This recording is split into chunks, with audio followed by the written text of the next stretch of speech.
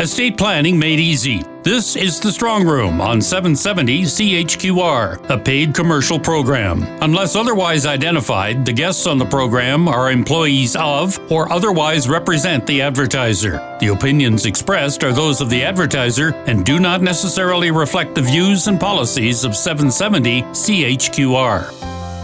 It's time to start planning for tax season. You can't wait until next March to get ready to file. You need to put your tax planning in place this fall. Think about it this way. You spend your professional career building your estate and don't plan for ways to keep it intact. What happens if life throws you a curve? You could see what you've spent a lifetime accumulating lost because you didn't have a tax plan in place. Plan now to attend a Macmillan Estate Planning Seminar. The next ones are in Calgary on Wednesday evening, October 17th. Or you can attend a seminar in Red Deer on Wednesday evening, October 24th. Go online to register at macmillanestate.com and learn more about the estate planning process. Or call the office weekdays during business hours at 403-266-6464. It might be the best 90 minutes you could invest in your financial future.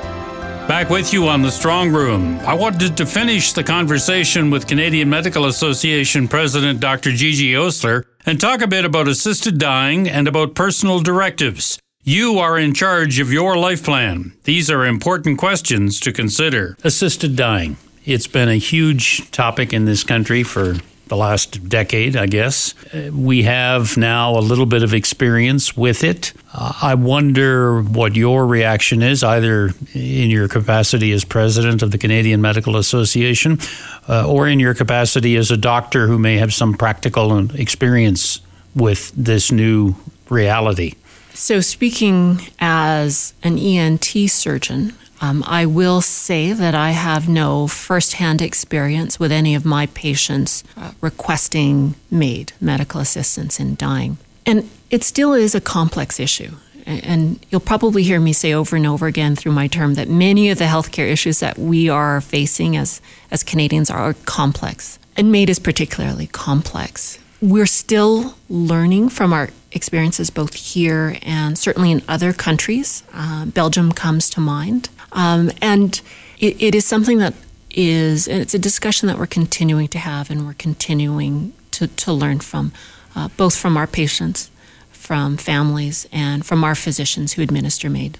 And everybody who goes through this in terms of either the patient or the family has something new anecdotally to contribute to the exercise that is going to be a positive regardless of what the opinion is. It's going to be an important piece of data for the ongoing research that I'm sure is being done on this subject. I agree. And we have to continue to listen and learn from everybody's experiences so that we can make sure that we are respecting people's choices and yet still safeguarding those who are making those decisions.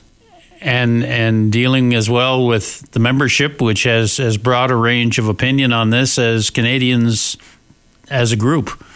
It does. And it is a very emotional issue for some.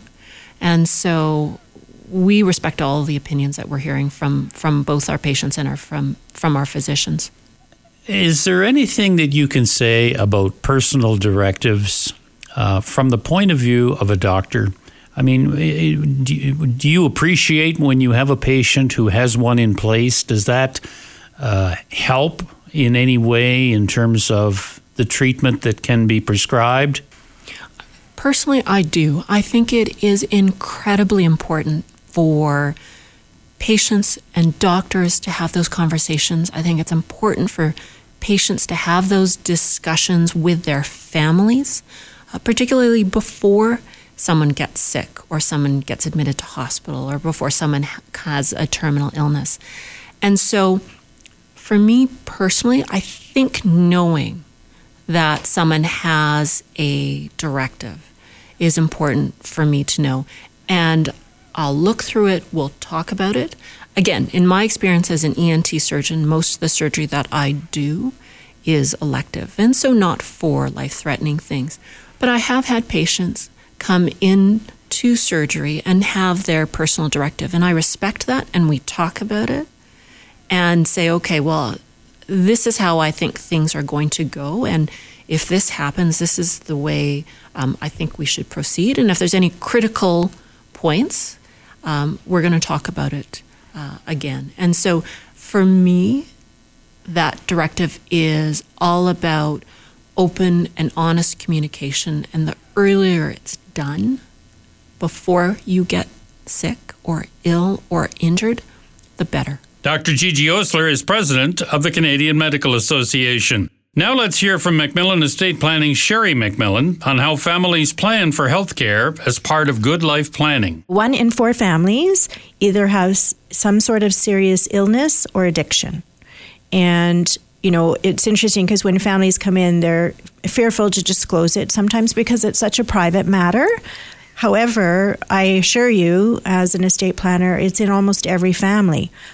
So we have a lot of issues around depression, and now we have more diagnoses with, bipolar or ADHD, and addiction. Addiction has become really rampant in our society today. And I also forecast that potentially with some marijuana, we'll have future issues in estates.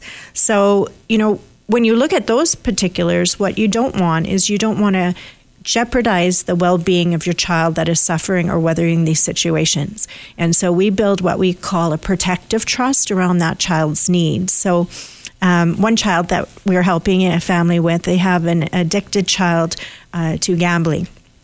So the worst thing we could do is give that child a bunch of money all at once, because we know where it will go. And so what we've done instead is, in the gift or the inheritance to the child, we are going to purchase the home inside the trust for the child. So they can't sell it for gambling or mortgage it, which is going to be important with this particular issue.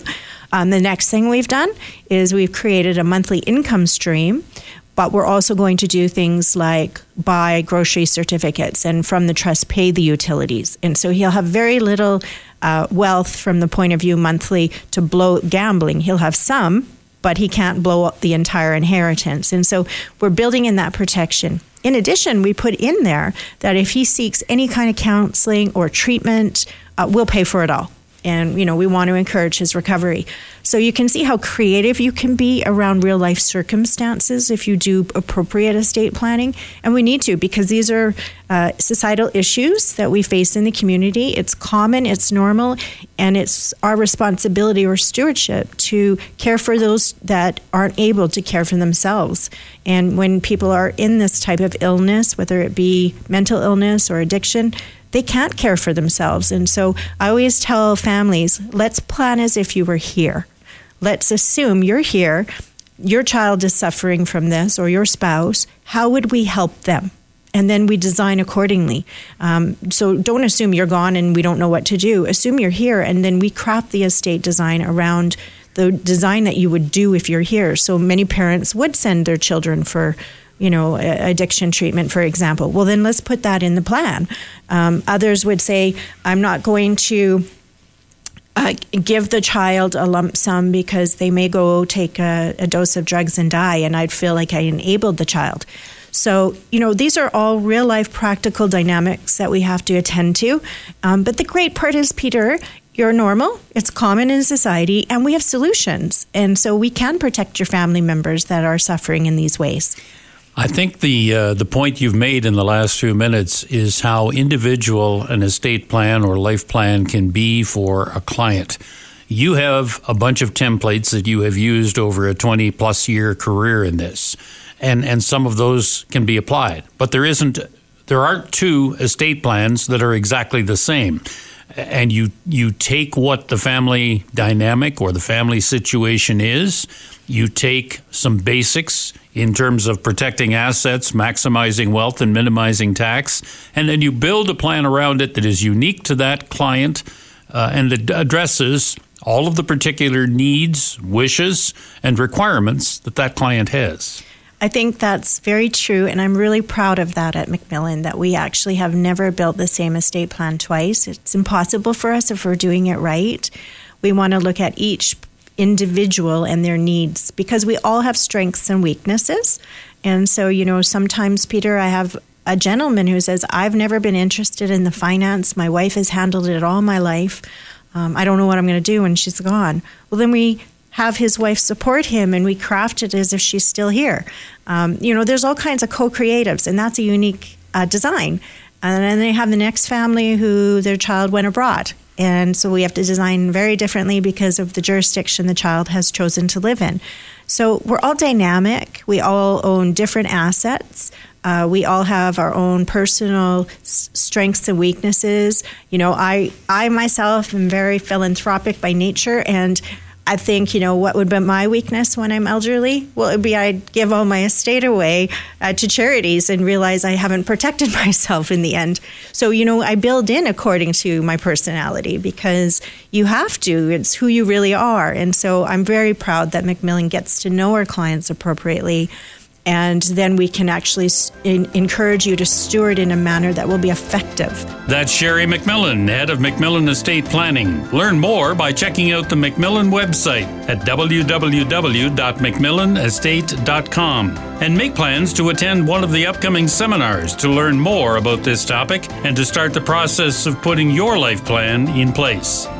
That's it for this week. Thanks for joining us on The Strong Room on 770 CHQR.